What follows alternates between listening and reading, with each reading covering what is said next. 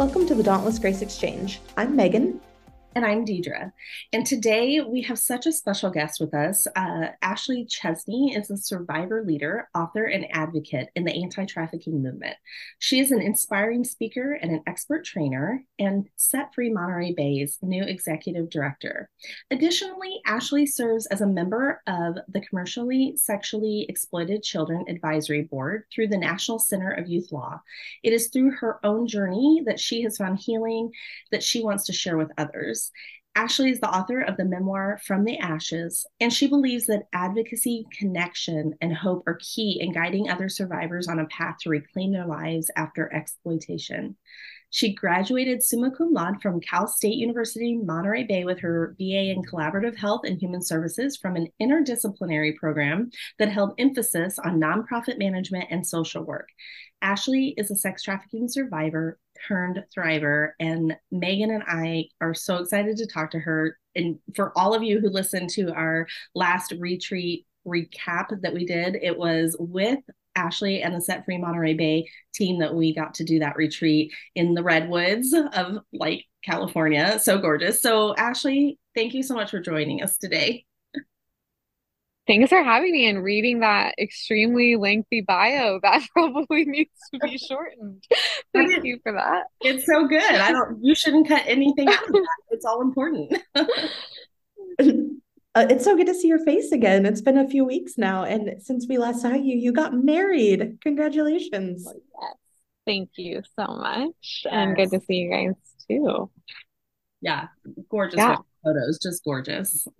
You're beautiful, but your spirit is even more beautiful. And also just where you live is so beautiful. We both have total geography envy. Is that a thing? Well, kind of, except that the geography tried to kill Deidre a little bit. Oh, So, yeah, I don't think I did well with some of the flora and fauna in The that allergies.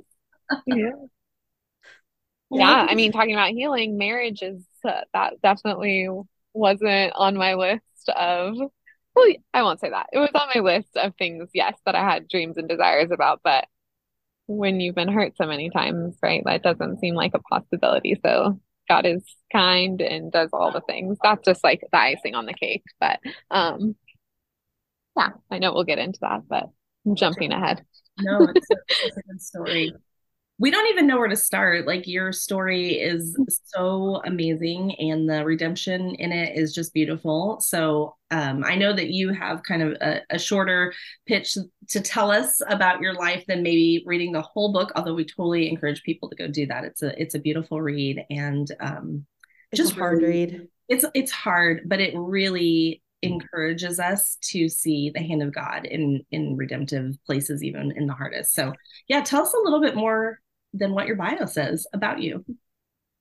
Um, well, yeah, I think like it's important to note like with survivor stories, like there's this dance that we do with like people wanting to know because they love a redemption story, and then people wanting to know like out of curiosity and almost like this addiction for sorry, I call it like trauma porn, right? Like where people and so like Yeah. and then it's like, well, we'll pay you for your story. So then it's even more this weird dance that survivors do with it's like, well, sure, I want to make a living, but I also is that re-exploitation. So I wrote the book in its entirety for that reason, for like a teaching tool as one story out of unfortunately millions. And so that people could know. And really, I hope just to help one other person. But um, in like a, as Megan called it, elevator pitch, I'm from California. I was born and raised in Monterey County. I was trafficked at the age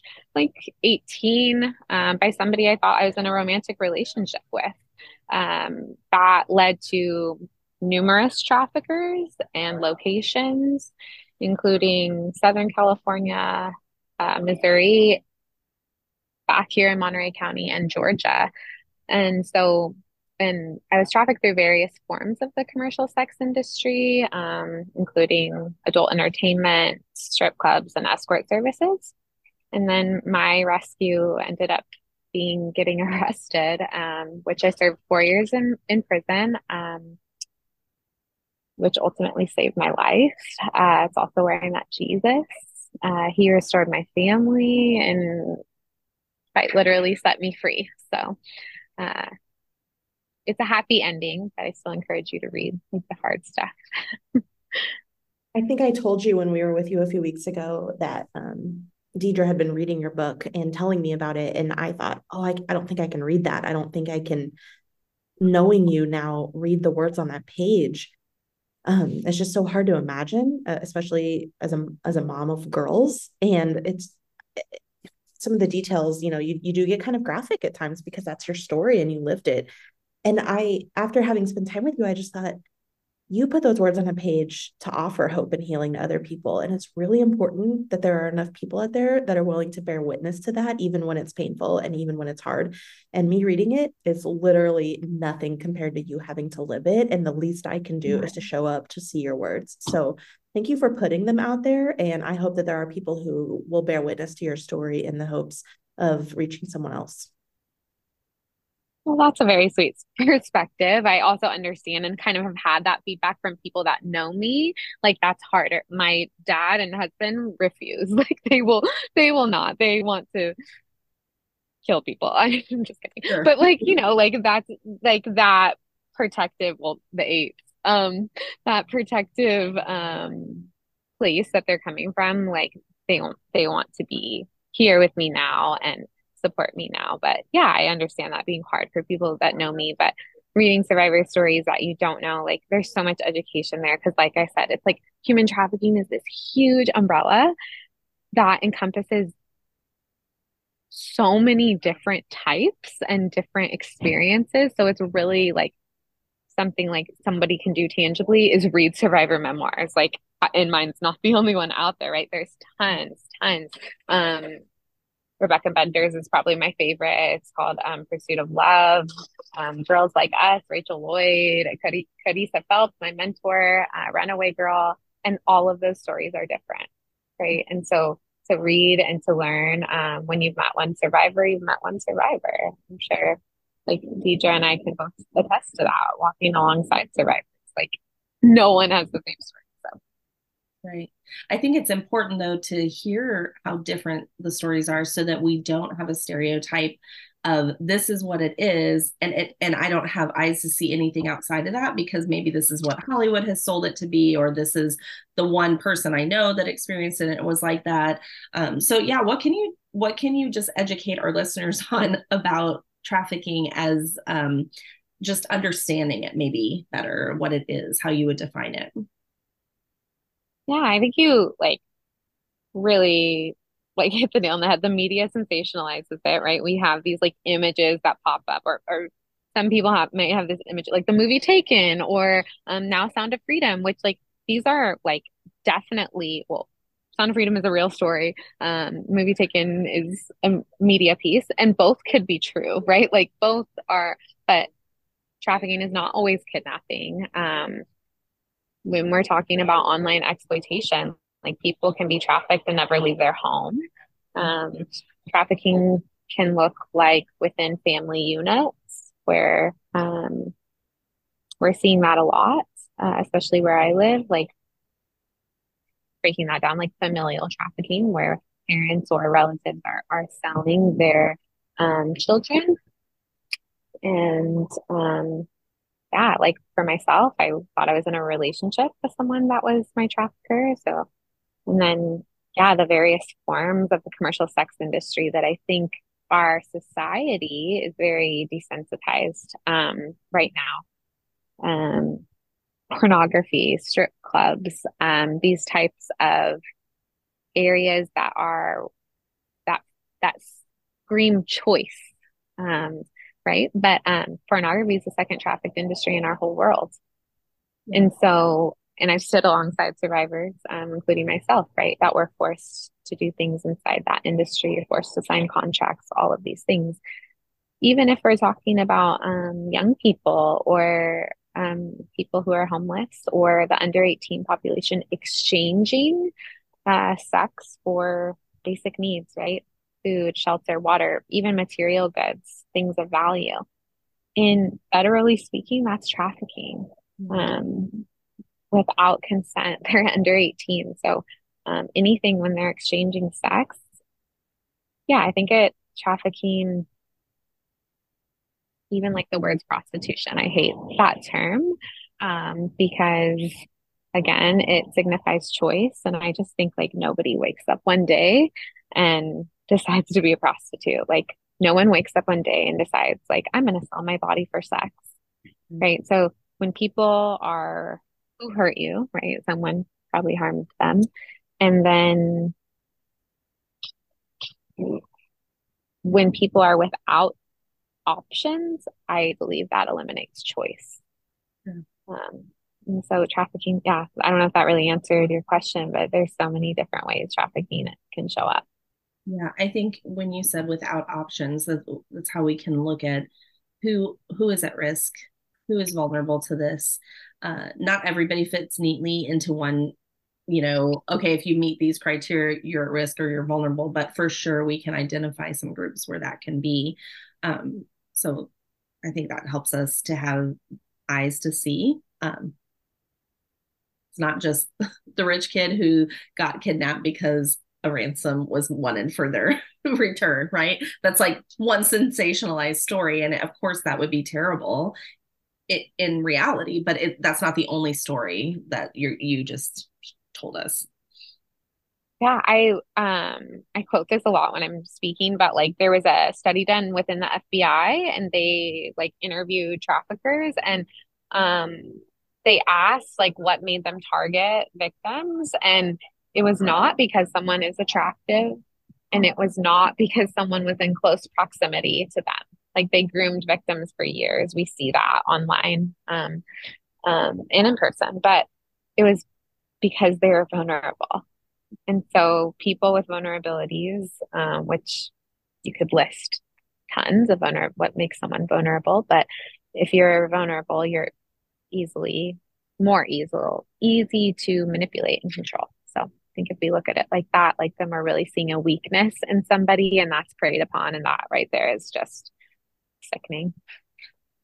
I'm just thinking about a lot of our listeners are like us. They're kind of 30, 40, 50-year-old women, who probably are moms. And what would you say when you do training for minors or people who work, like maybe educators or people who work with junior high, high school kids, how can they combat that vulnerability? What can we do to fortify our children?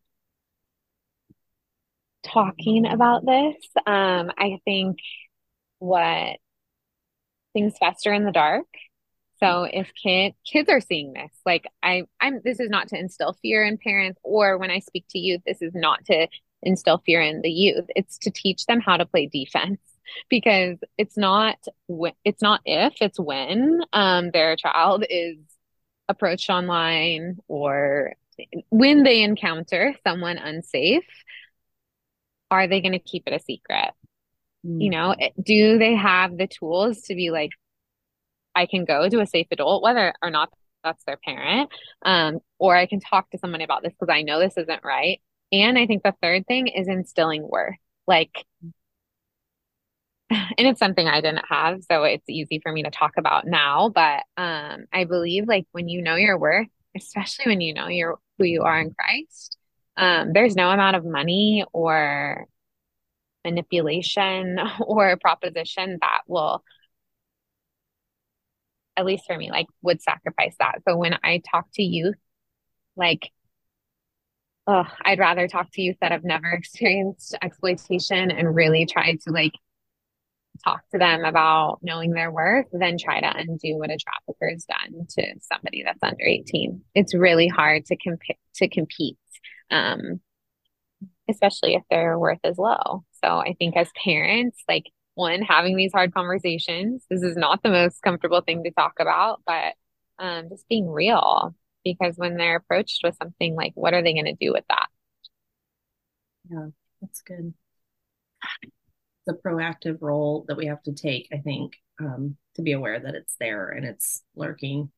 I think the founders of Eden's Glory, Annie and Ginger, one of them, I remember in a training I was in, said one of the things that traffickers might do is, let's say they approach you in a mall, I don't know, for example, and they pay you a compliment and you look down, you may not have the word versus looking in the eye and being like, don't talk to me and walk away. They're like, that person is probably not vulnerable to manipulation because they know their identity. But the one who doesn't recognize that maybe she is beautiful or maybe how to take a compliment or whatever, let's like have attention there. And I always remembered that. I think maybe they were talking to our high school students, like, know your worth and stand your ground, and be able to look people in the eye when you see that. So I just remember that being there. And I think that kind of goes along with what you're saying, like know what your worth is.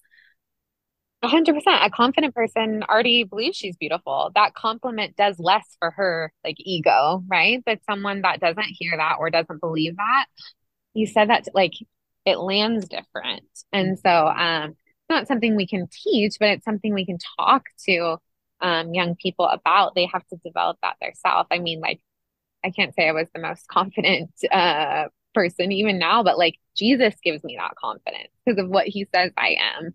So like I know he's not a liar. So I believe that versus like yeah, someone coming up to me and saying you're beautiful. Like means so much more when the Lord says it, right? So yeah, that's a great example.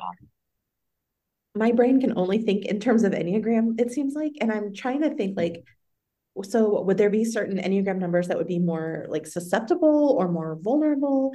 But like knowing you guys and knowing some of the survivors that I've come in contact with, it spans Enneagram numbers.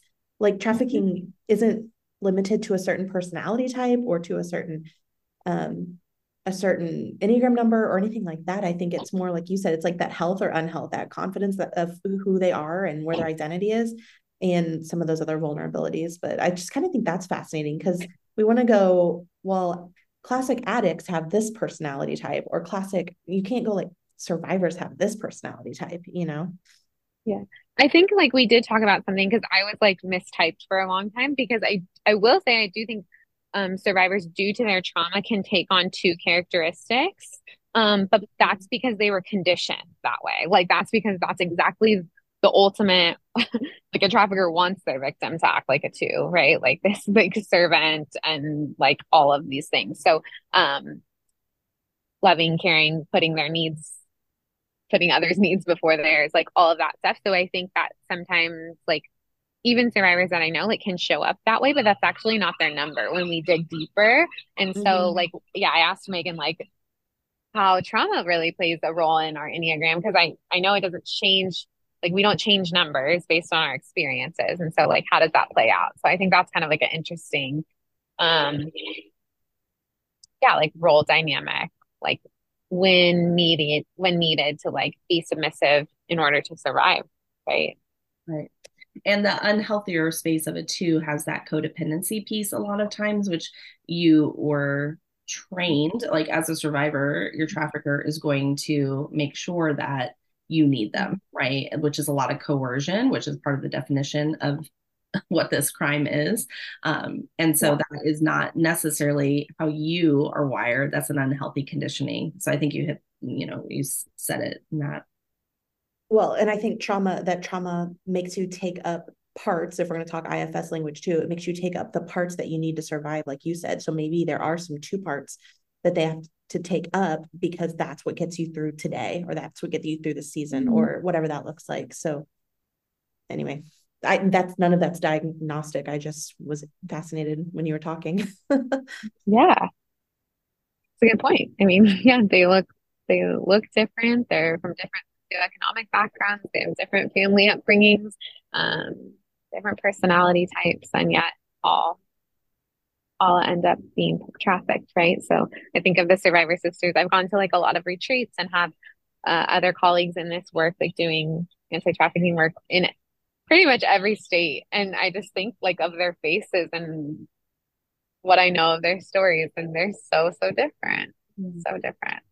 I think that's so important for us to just really get ingrained in our brains.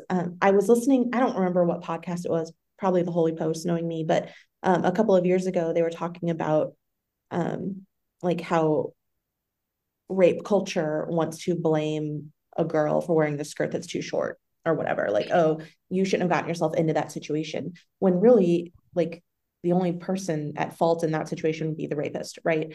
But what we are so scared, we're a culture driven by fear. And so if we can label and categorize an other the victim in some way, then it separates us from their pain, and it separates us from fearing that we could be the next victim, or that our kids could be the next victim or survivor, or whatever that looks like.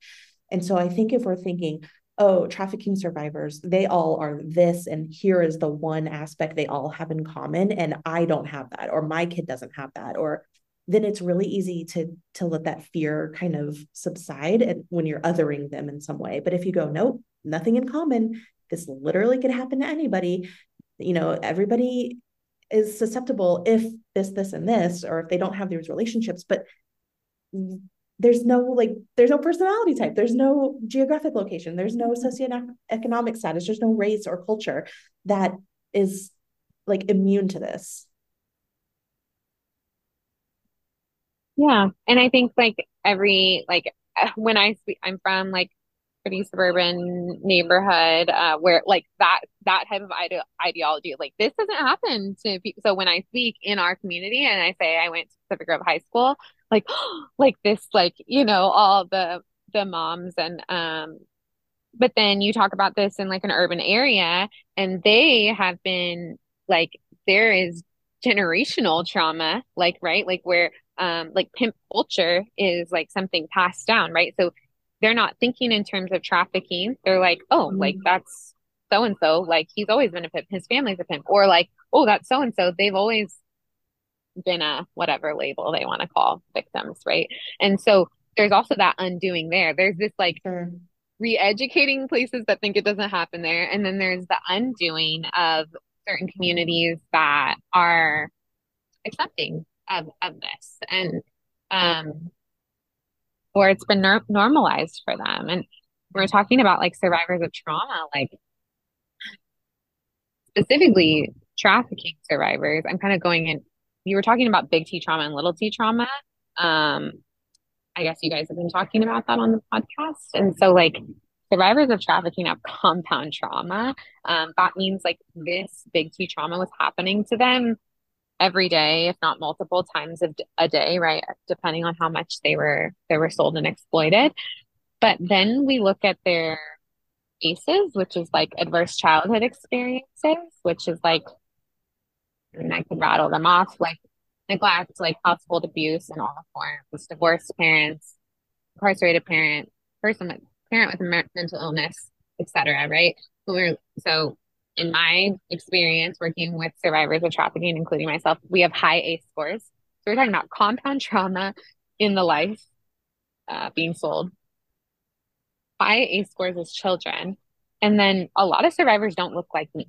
This just marginally like affects Black and brown girls more. And if we're talking about that population, then we're looking at generational, like adverse community experiences, which is like racism, poverty, lack of education, incarceration. Like we're talking about whole communities that they were born into that have generational trauma.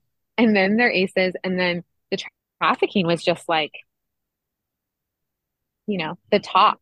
Like it was almost like, and I think that's probably why survivors are so resilient. It's like, well, this isn't the only thing that's ever happened to me. Right. Um, I I also tell appreciate like you the girls bringing I that work with, oh, perspective. sorry. No, I just appreciate you bringing that perspective, because you're right. Like we kind of only see in our own lens, and that's what I was doing right there, even a little bit. So thank you for like opening that up, because I never thought about how that can be normalized generationally in some communities. How do we combat this? Yeah. What do we do with this? It's so many layers of trauma. Please educate I us. think like the biggest thing is like being safe and consistent. Like I just think of trainings that I do with people that want to work with our ladies. I think of the people that I have a small circle, but the people that I am like, these are my people until I go to heaven. They are that because they were safe, which is like my number one thing, and they were consistent. Um, which I think I could speak for the majority of survivors that those two things matter a lot. Um, People come and go, sometimes at the hands of the survivor, right? Like a lot of us didn't know how to have healthy relationships, didn't have healthy family units, don't know how to make friends, especially if we were in like the life of trafficking with like other girls and things like that. It's competitive nature. or we were trafficked by our families, like all the experiences, right? Like relationships are probably pretty unhealthy. And so when you get those people that show up that don't want anything from us for a long time, like when I came, and I have like a really loving family, like let me just paint that picture. So I am fortunate to totally have like come from a loving home and still like my family is in my life.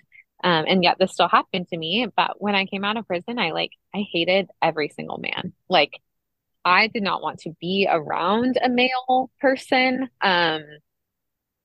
I like kind of looked at everyone like as a buyer or like it was transactional. Like they wanted something from me. Like it could be the smallest compliment. Like I like your shoes. Like I used to go to like Celebrate Recovery like week one of being out of, and I like remember coming home and being like, Mom, like I wanted to karate chop him like in the throat.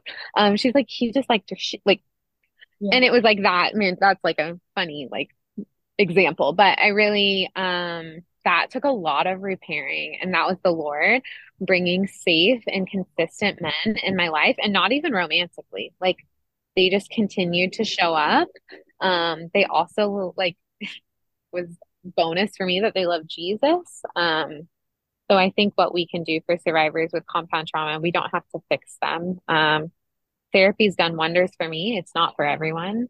Um, but if you can be consistent in their life, like longevity, they will pick up on that. I think survivors have huge, like the gift of discernment.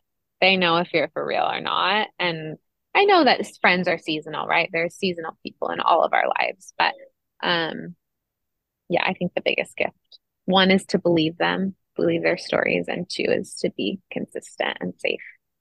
You kind of answered my question just now when you said believe them, because I was wondering, like, many people engaging in relationship aren't trying to harm someone, but what could we do to make sure that we are safe? What are some of the hallmarks of things that maybe even the best intentioned person makes them like a red flag for that doesn't feel safe? Yeah, the inquisitive questions, to me, like even if it's like it could be like a sweet mom that found out my story and then asks all the nosy questions, like to me that feels unsafe, right? So now I don't want to be around you. And that's just I'm just speaking from my own belief. Sure, sure. That's not as survivors as a whole. So I think like letting and there's not like and then there's like I don't want people to feel like they walk on eggshells around survivors, right? I think it's just like any way that you would be a friend to someone else, like do the same. I love when survivors can show up in a space and be like, I show up as Ashley. Like I tell the girls in our house, like you being trafficked is not the most interesting thing about you. It's not. Yeah. Like it's not, there are so many cool things that I know about these girls that like I don't even yeah, and I think like when you enter a room and it's labeled survivor already, that already feels kind of unsafe because you're like, oh dang, like, what do you want to know? And yeah, so I think like really just like loving them and engaging them as anyone else. And then they start to tell you their stories, or they are like, look, this is what I'm struggling with right now. Like it's a organic relationship, just like you would like mentor someone or I learned a lot working with kids, like, and then that transferred over working with other survivors, just kind of like being present, Yeah. you know? Making Do you space have any? for, oh, Oh, sorry. I was just saying, making space for maybe a reaction that comes from a trigger that we don't understand and being okay to not have to know why. Like we can make space for that because we've been talking a little bit about what does trauma informed care look like in our everyday lives. Maybe it looks like even if we don't know the backstory, we can still give grace. Even if we don't know all the details, we can still move with towards someone with compassion and forgiveness and love. Because if people are triggered, there's probably a good reason for it, right? So I was just thinking about that too. Like we can be safe just by not reacting to a reaction of someone who has been triggered in some way. Just giving love and space and grace for that. It's a good rule of thumb for like all humans. Right, right. because we Yeah, don't know. that was a We big don't know. reaction. Like, there's probably a why behind it. Yeah. And we don't know. We don't know people's stories. There's so many ways that someone could be showing up in a space. And for us to have to know it to be kind to them is just not the way that Christ moves through the world. So I think we can just be better Christians, just being more grace filled, understanding that there's a whole person and a whole story behind them, whether it's trafficking or not, right? Yeah, if we had to walk around with our traumas like written on a sign that we had to carry around just so people could be kind or not say something dumb or whatever it was. Like, yeah, there's just so much that work we all have to do to interact with people and just understand that there's more to everyone's story that we just can't know off the bat. Yeah, and I think like um when I first started dating, which was like the scariest thing ever, that was like something I encountered in a relationship where it was like, and have you met? She's a survivor of human trafficking. Like, like this big like on a pedestal type of like he was proud of that, like, but it to me it was so like exhausting, like to have to be that all the time. Um and so yeah, I think just like letting people be people. And that's something that happened to them. And then they have the rest of their life, right? Like it's like a small part or maybe a large part, but like now they have this freedom. Something you said, Deidre, about like the triggers is like also like not being afraid of triggers. Because if I was to avoid if I'm like trying really hard not to trigger the ladies I work with, like that's not serving them. I definitely never do it intentionally. But if something comes up, like how cool is it that I get to walk with them through that? Yeah. Because it's going to happen for the rest of their life. Hopefully not, but like things are going to come up. And then it's like, oh, cool. I'm a safe person. I'm here right now. What do you need in this moment? And Mhm. then they overcome the trigger, however long that takes.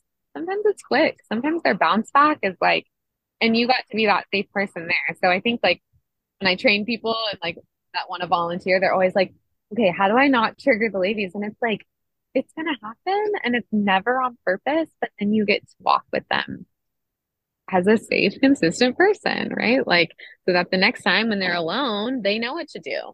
Yeah. They know what works for them. So healing is possible, right? Yeah. And when you're surrounded by safe, consistent people, and when in your story you met Jesus and he showed you that there was a new way to walk, and you probably didn't start day one, you're like, okay, everything's great now, right? I mean, I'm guessing it was probably a painful, hard road and to walk out of that. But clearly something you've walked a road that has turned you back around to pull other people out of that same story.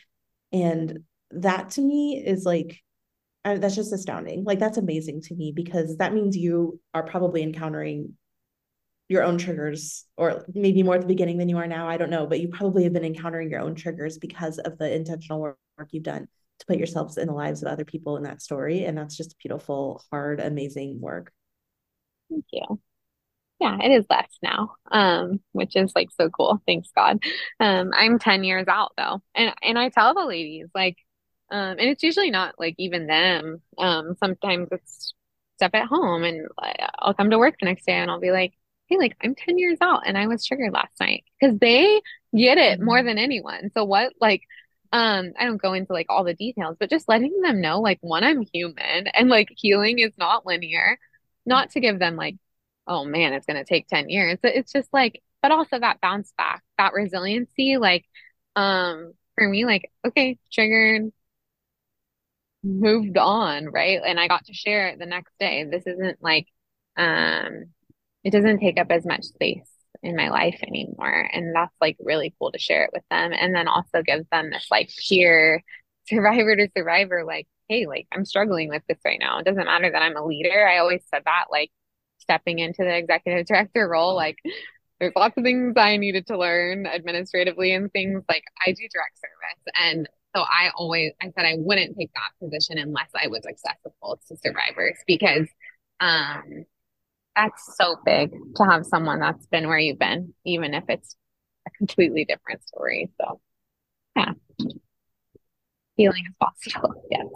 Healing is possible. I love that. Well, how can our listeners engage with the work that you're doing specifically for Set Free Monterey Bay? Yeah, so I don't know how much your listeners know about Eden's Glory, but Eden's Glory is a home in Illinois that we've modeled ourselves after. I've had the pleasure of walking with Eden's Glory's team for the last almost 6 years. So Set Free is a duplicate of Eden's Glory because they set the tone, and they set the tone so well for the care of survivors. And so, yeah, that's both homes, like supporting homes like that, whether like you want to support a home that's close to your area, or maybe it's not us. Like, it's just we need obvious funding, right? Like that's how we support these ladies. They live in their home for 2 years, free of cost. And we don't want them to go from program to program. We want Set Free to be a stepping stone so that they have the tools they need to thrive the rest of their life without the use of a program. So in order to do that well, like, yeah, I think Eden's Glory too, we call them defenders, right? Those monthly supporters to support our organizations. You're literally defending the lives of survivors. I just encourage people to read survivor memoirs to really educate themselves. Ashley, if you'll give me a list of some of those that you mentioned, I'd love to link those for people to find, not just yours, but some of the others that you said earlier. Oh, yeah. Knowing like what you're looking for. So there's the National Human Trafficking Hotline. If you do see something, there's another hotline called Rescue America that if you actually encounter a survivor, I think that they do a beautiful job of actually like assisting that person to get resources like immediately. These are national orgs, right? Putting those numbers in your phone, requesting a school-based presentation. I don't know where all your listeners are from. In California, it's a law now that we teach anti-trafficking prevention curriculum to kids, middle school and high school. Let's do that. Yeah, we do it by Zoom too if you want us. But yeah, I think those are really tangible ways, and probably the biggest one is prayer. Please pray for both organizations, for the survivors we haven't even met yet, for the survivors that only God knows exist, for them to know that He is real. Prayers for like the traffickers, for the buyers, like this is not just for those who have experienced harm, but if like the supply and demand chain can discombobulate, I don't know, that ends trafficking as we know it. So yeah, so many ways, like whether that's monetarily or spiritually, like so many ways you can help and partner with us. Beautiful. I think normalizing the conversation around all of those aspects, including the supply and demand chain, is so important because we have to combat this from a lot of different angles. And as long as there is a demand for it, people will be used, right? And so we can do a lot in just educating the next generation, not just in how to not become victims, but also how to not become the predators in this situation. Consumers. Yeah, the consumers of it. And so I would also challenge us as parents, as teachers, as youth pastors, as pastors, like let's continue to set an ethos where we value every life and where no one is being consumed for somebody else. People are not for sale. Yeah. People it's just are like, not period. for It's just sale. crazy. Period. You are beautiful. Thank you so much for showing up today and listening to us. We so appreciate goodness. Yeah. Thanks Ashley, for having so much. me. And that wraps up another episode of the Dauntless Grace Exchange. Be sure to subscribe on your favorite podcast app and leave a review so other people can find us. You can follow us on social media to stay connected. We're on Instagram at Dauntless Grace Ministries, and our Facebook page is Dauntless Grace. For more about the Enneagram, visit our website at dauntlessgrace.org for coaching and training opportunities. And you can follow me at Enneagram Megan on Instagram.